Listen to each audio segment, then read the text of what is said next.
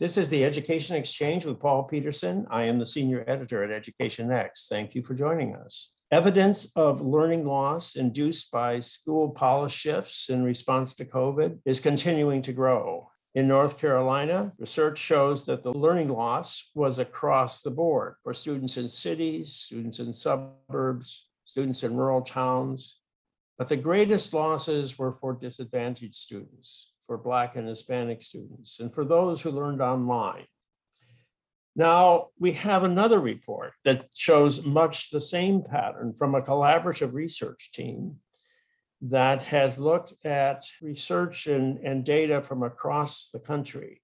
They have looked at 2.1 million students in 10,000 schools in 49 states. I'm pleased to have with me on the Education Exchange one of the authors of this report, Thomas Kane of the Harvard Graduate School of Education. Thank you, Tom, for joining me on the Education Exchange. Thanks, Paul. It's nice to be here. Well, Tom, we want to dig into your study and find out just how you did everything. But first, we want to give our listeners the bottom line. Judging from the data you have been able to analyze, how large was the overall learning loss during the course of the pandemic? There were two very different pandemic experiences. In some parts of the country, as you know, schools largely stayed open during 2021. And in those areas, students lost about 7 to 10 weeks of instruction because remember, almost everybody was out in the spring of 2020.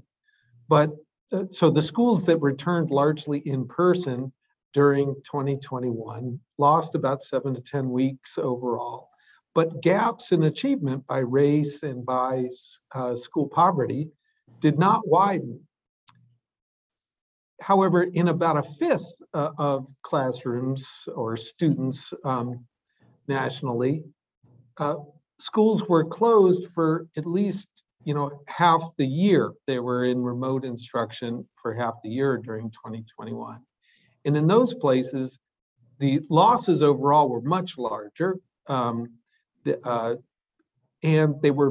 losses were very, very different for Blacks and whites and for high income and low income schools. So like in high income schools,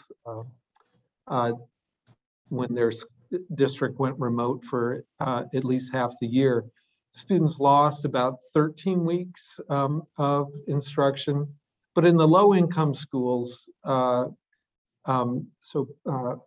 reduced price lunch rates over 75%, students had very dramatic losses. They lost about 23 weeks of instruction. That's about 0.45 student level standard deviations for your listeners out there that think in terms of standard deviation units, but extremely large losses. So you are talking about instruction here, but yeah. I thought you had achievement data, student test performance data. So I would have said that's learning. I mean, measuring anything, it's measuring learning, not just instruction, because you might not have had instruction, but you might have continued to learn because you were being taught by your parents at home, or you found some other ways to learn.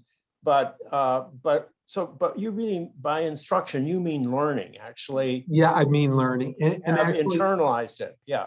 Yes, Paul. Again, I've been trying to be bilingual here for people who don't want to talk in standard deviation units. The NWEA data that's the data you use. Yeah, that's NWEA. These alphabet things. I don't understand alphabets. Yes, so it's the national what? so NWEA. I think now NWEA is the name, but originally it was Northwest Educational Assessment. I think they've just like MDRC is no longer Manpower Demonstration Research. So what is that entity, NWEA? Is it a government agency or? So no, it's a nonprofit assessment provider that about 25% of schools around the country use. It's an assessment that's given 3 times per year. And so for our purposes, the NWEA data are extremely helpful for a couple of reasons. Number one, because they're an online test, scores are available almost immediately, so we can give the field quick feedback on just what we're seeing. But then the second big advantage is that different kids are taking the test at different times of the year. So NWEA gets to see, okay, in this district, there was 10 weeks in between the fall and the spring test. In this other district, there were maybe 18 weeks between the fall and the spring, fall and winter tests. And that allows them to estimate what is the effect of an additional instructional week in a typical school year. And it was using those relationships that I was doing the translation from standard deviation to instructional weeks. Well, that's really helpful explanation. And now, but this is not a national probability sample then. This is sort of something else. It's all the students who participate in this particular type of testing. That's right. About a quarter of the schools across the country use. Yes. So how does it compare to the nation as a whole, the students who are in NWEA testing? So actually, in the report, we do sort of describe how this sample compares to the national sample of schools in this grade range, and they're very similar on most characteristics. I think there was a small difference in the percent Hispanic. And there was I believe the NWEA sample had a larger share of suburban districts, but not dramatically so. Like it's remarkably similar in observables, at least to the national sample. So it's a fairly representative. I mean, if it's true for this group of students, it's probably true in general. It sounds like now, but you're really talking about kids in elementary and middle school, is that right? Not high yes. Kids. So we focused on grades 3 to 8, math and reading. So, and how do they get the data? Do the schools agree to, what are the benefits they get from participating in this program? Why do schools give NWEA this information? Because they don't have to. By the way, one thing I should just clarify is NWEA knows which schools and districts are in their sample. We didn't. So all of the data we provided them was merged on to their data before they shared it back with us. So we didn't know, which schools or which districts, we were looking at in these data. But districts share these data with NWEA to get back reports.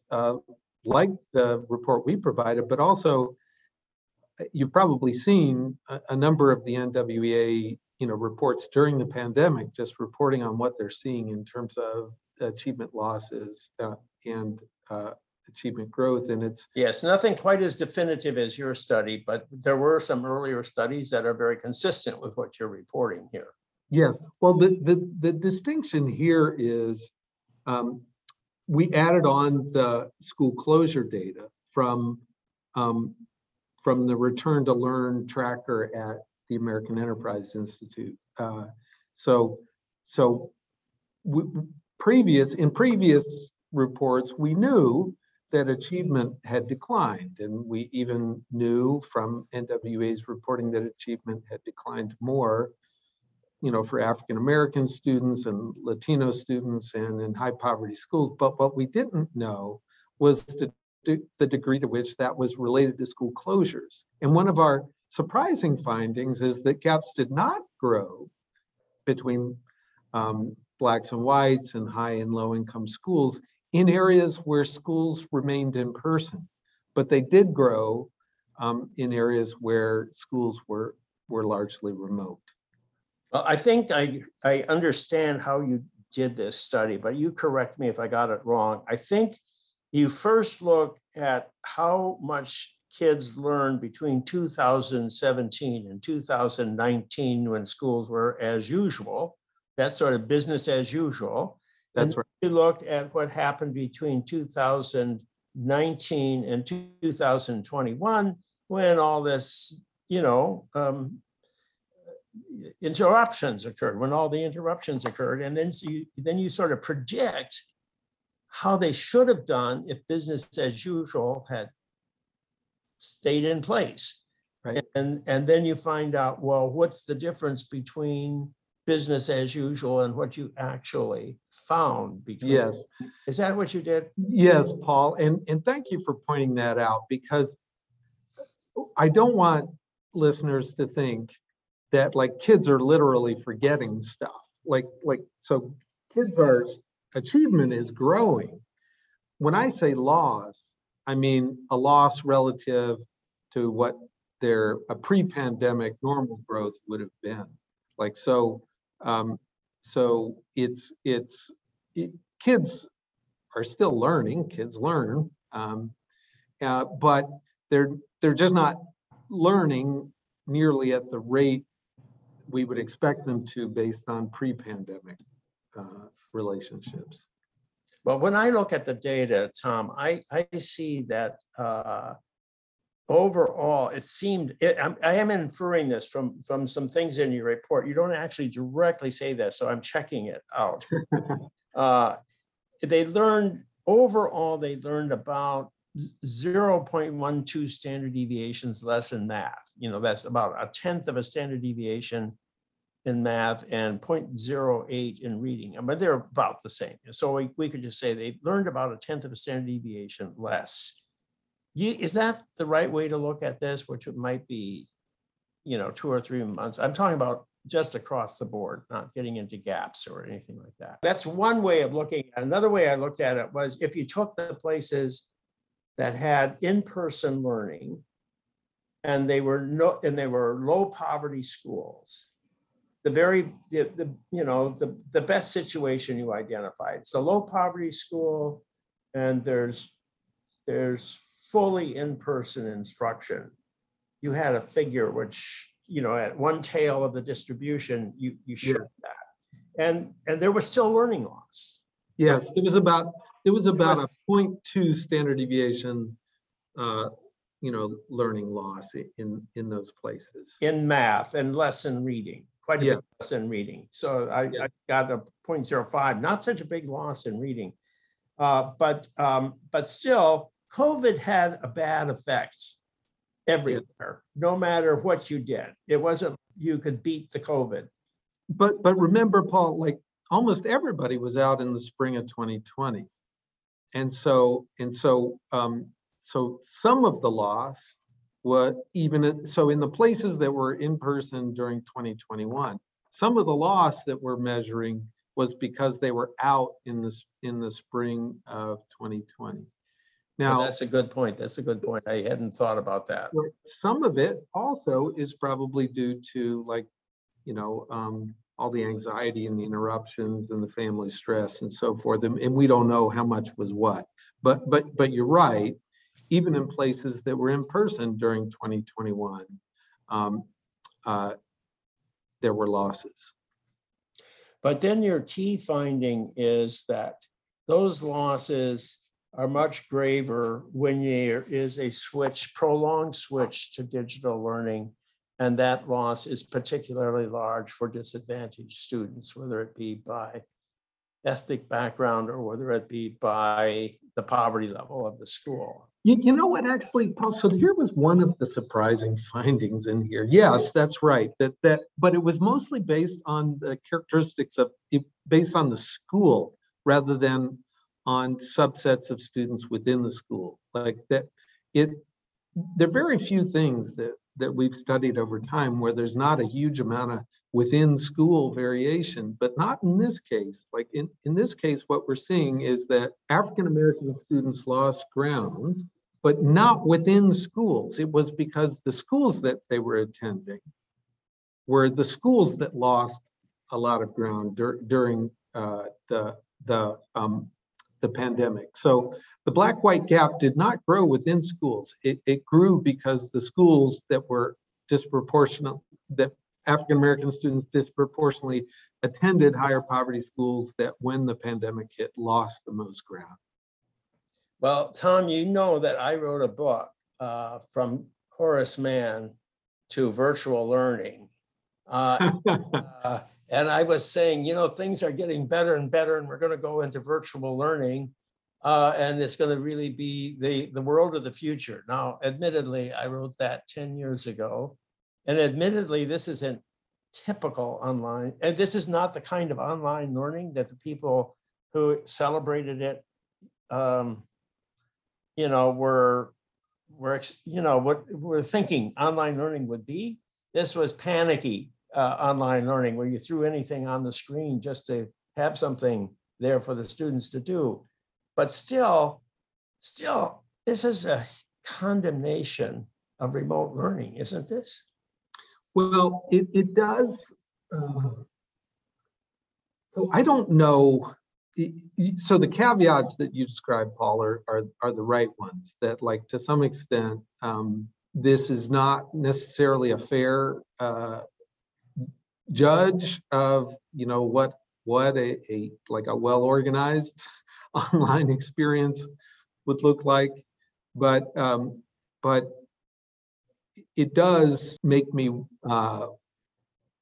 actually, I feel like we've seen evidence of this before, that it's rare for sort of a virtual experience to mimic the effects of an in-person experience, and I think we're just seeing an amplified version of that. Well, so I can't resist pointing out that 11 of the 13 states that you identify as mostly in person voted for Donald Trump in 2020. It is. So, like, we, obviously we don't spend a lot of time in the paper discussing this, but there have been other papers that look at this, and it's not just between states, it's within states. There's a relationship between the partisan leanings of the local population and whether or not they decided to stay open or closed, and so there did seem to be a partisan component to these school opening and school closure decisions. Yeah, well, I lived part of the year in Palo Alto, California. They hardly had any COVID there, and they stayed closed all the time. Yeah. And you can't get more liberal than Palo Alto, California. And so they think that they're all pro-education, but aren't they aware of what they're doing to their kids? Well, that's part of the reason why we publish this, why we're trying to get the word out around this report, is that, to some extent, here's one way to think about what we found, is that every school district faced a choice. Like, do we stay open and risk a surge in COVID, or do we close and accept a loss in student learning? I don't think so. I don't think these achievement losses are a surprise. Rather, the way to think about them is, okay, these are a bill that we've gotten for a public health measure that was taken on our behalf. And, and communities like Palo Alto or other communities that decided to go remote owe students, a dramatic effort in the next couple of years to help students catch up. That's another topic that I don't think we have a lot of evidence on, but you know, the evidence I have seen from other school closures over the years, and you know, there's not been a lot of them, but there's been some closures due to school strikes in Argentina and Chile, and student strikes in Chile, and war in Europe. And so we've had economists come in and look at kids when they grow up, become adults many years later, and they find serious effects on their earning capacity. So it's not like this gets made up. It's not an automatic makeup kind of thing. It's right. I don't think we should expect that this catch up is going to happen just as a natural thing. Actually, again, because we're working with NWEA, you know, and the NWEA scores are collected, you know, several times a year. What we're seeing so far is not consistent with above, you know, with a rapid bounce back. Like, so you know, it's for those who are thinking that these results are just a result of kids not taking the test very seriously in fall 21, but then, you know, once they got reaccustomed to school, they must have done a lot better in the winter 22. No, I think that's wishful thinking, and at least from what we've seen so far, that this bounce back is not going to happen on its own. It's going to require a lot of work by school districts. You know, learning is a slow and steady process. Every once in a while you have a flash and you can leap forward. I don't think there are a lot of great leaps forward in education. I think it's mainly turtles, you know, sailing their way down the road. And so, yeah, I think it's very concerning. What would you do for interventions? So that's a great question, Paul. And I think as a country, we need to start to shift, not just to thinking about effect sizes, but thinking about effect sizes times the proportion of kids we think we can treat with these things. And so there's been a lot of discussion of tutoring. And like there is pre-pandemic research that suggests impacts of tutoring around like 0.38 student level standard deviations, or in the metrics I was using before, about 19 weeks. But that's a very intensive model, like one, you know, fewer than 4 students per tutor in person, you know, trained tutors working. 4 is too many. Yeah. You know, I played the piano, and when I was a little boy, I learned the piano. The only possible way of teaching any kid how to play the piano, it's the most difficult thing in the world to do, other than learning how to play the violin. They're right in the same category. But, you know, if you don't have a teacher just looking over your shoulder and telling you, you got to move that 4th finger, you can't just leave that 4th finger out of the story, you know, you're never going to learn how to play the piano. You have to have a one-to-one tutor. And under that, you can have very rapid learning, but that's incredibly expensive. Right. And there will be some kids that will benefit from that kind of thing, but that's not going to be the way that we're going to be able to make up for these losses, given that they're so widespread. So like some of the other options that we see school districts trying are, you know, summer programs, but in the typical year, I think about 6% of kids attend a summer program. So like, even if we tripled that, we got, you know, 18% of kids, that's just not, and the magnitudes of the impacts there are about, you know, 0.09 standard deviations.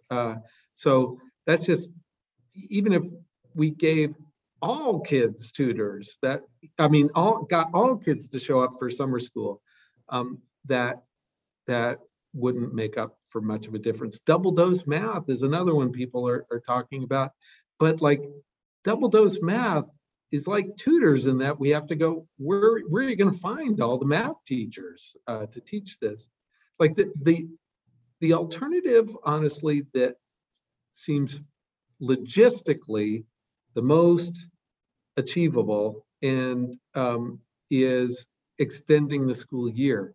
But it's also, one of the least popular, but I feel like it's going to be sort of by process of elimination when people see, hey, look, there's no way we can do tutoring at a big enough scale. There's no way we can do enough double dose math to get there. Summer school, holy cow, we can't get, kids don't want to show up to summer school. It'll be by process of elimination that people, I think, will come to realize that, wait, extending the school year, paying, even if you have to pay teachers and bus drivers and janitors more to work those extra 6 weeks, if we did that, an extra 6 weeks of school for the next couple of years, that could make a big down payment on this. My only fear is that because it's unpopular and because it's going to take a while to open people's eyes to the fact that it's the logistically most realistic alternative, that by the time we realize that, it might be too late to negotiate these contracts and make it happen.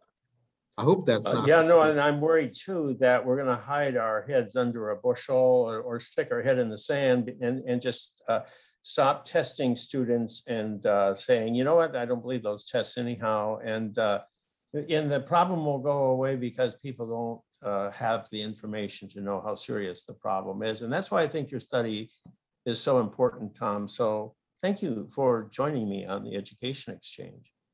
Thank you, Paul. I've been speaking with Thomas Kean, a professor at the Harvard Graduate School of Education. He's the author of a nationwide study of learning loss during the 2021 school year. Hey, I shouldn't say the author. There are many authors. This is a very collaborative effort. And so they have produced a report that shows widespread increases in gaps between the advantaged and the disadvantaged in the United States. So thank you, Tom, for joining me. Thank you. I am Paul Peterson. This is the Education Exchange. Join me every Monday at noon when our weekly podcast is released on the Education X website.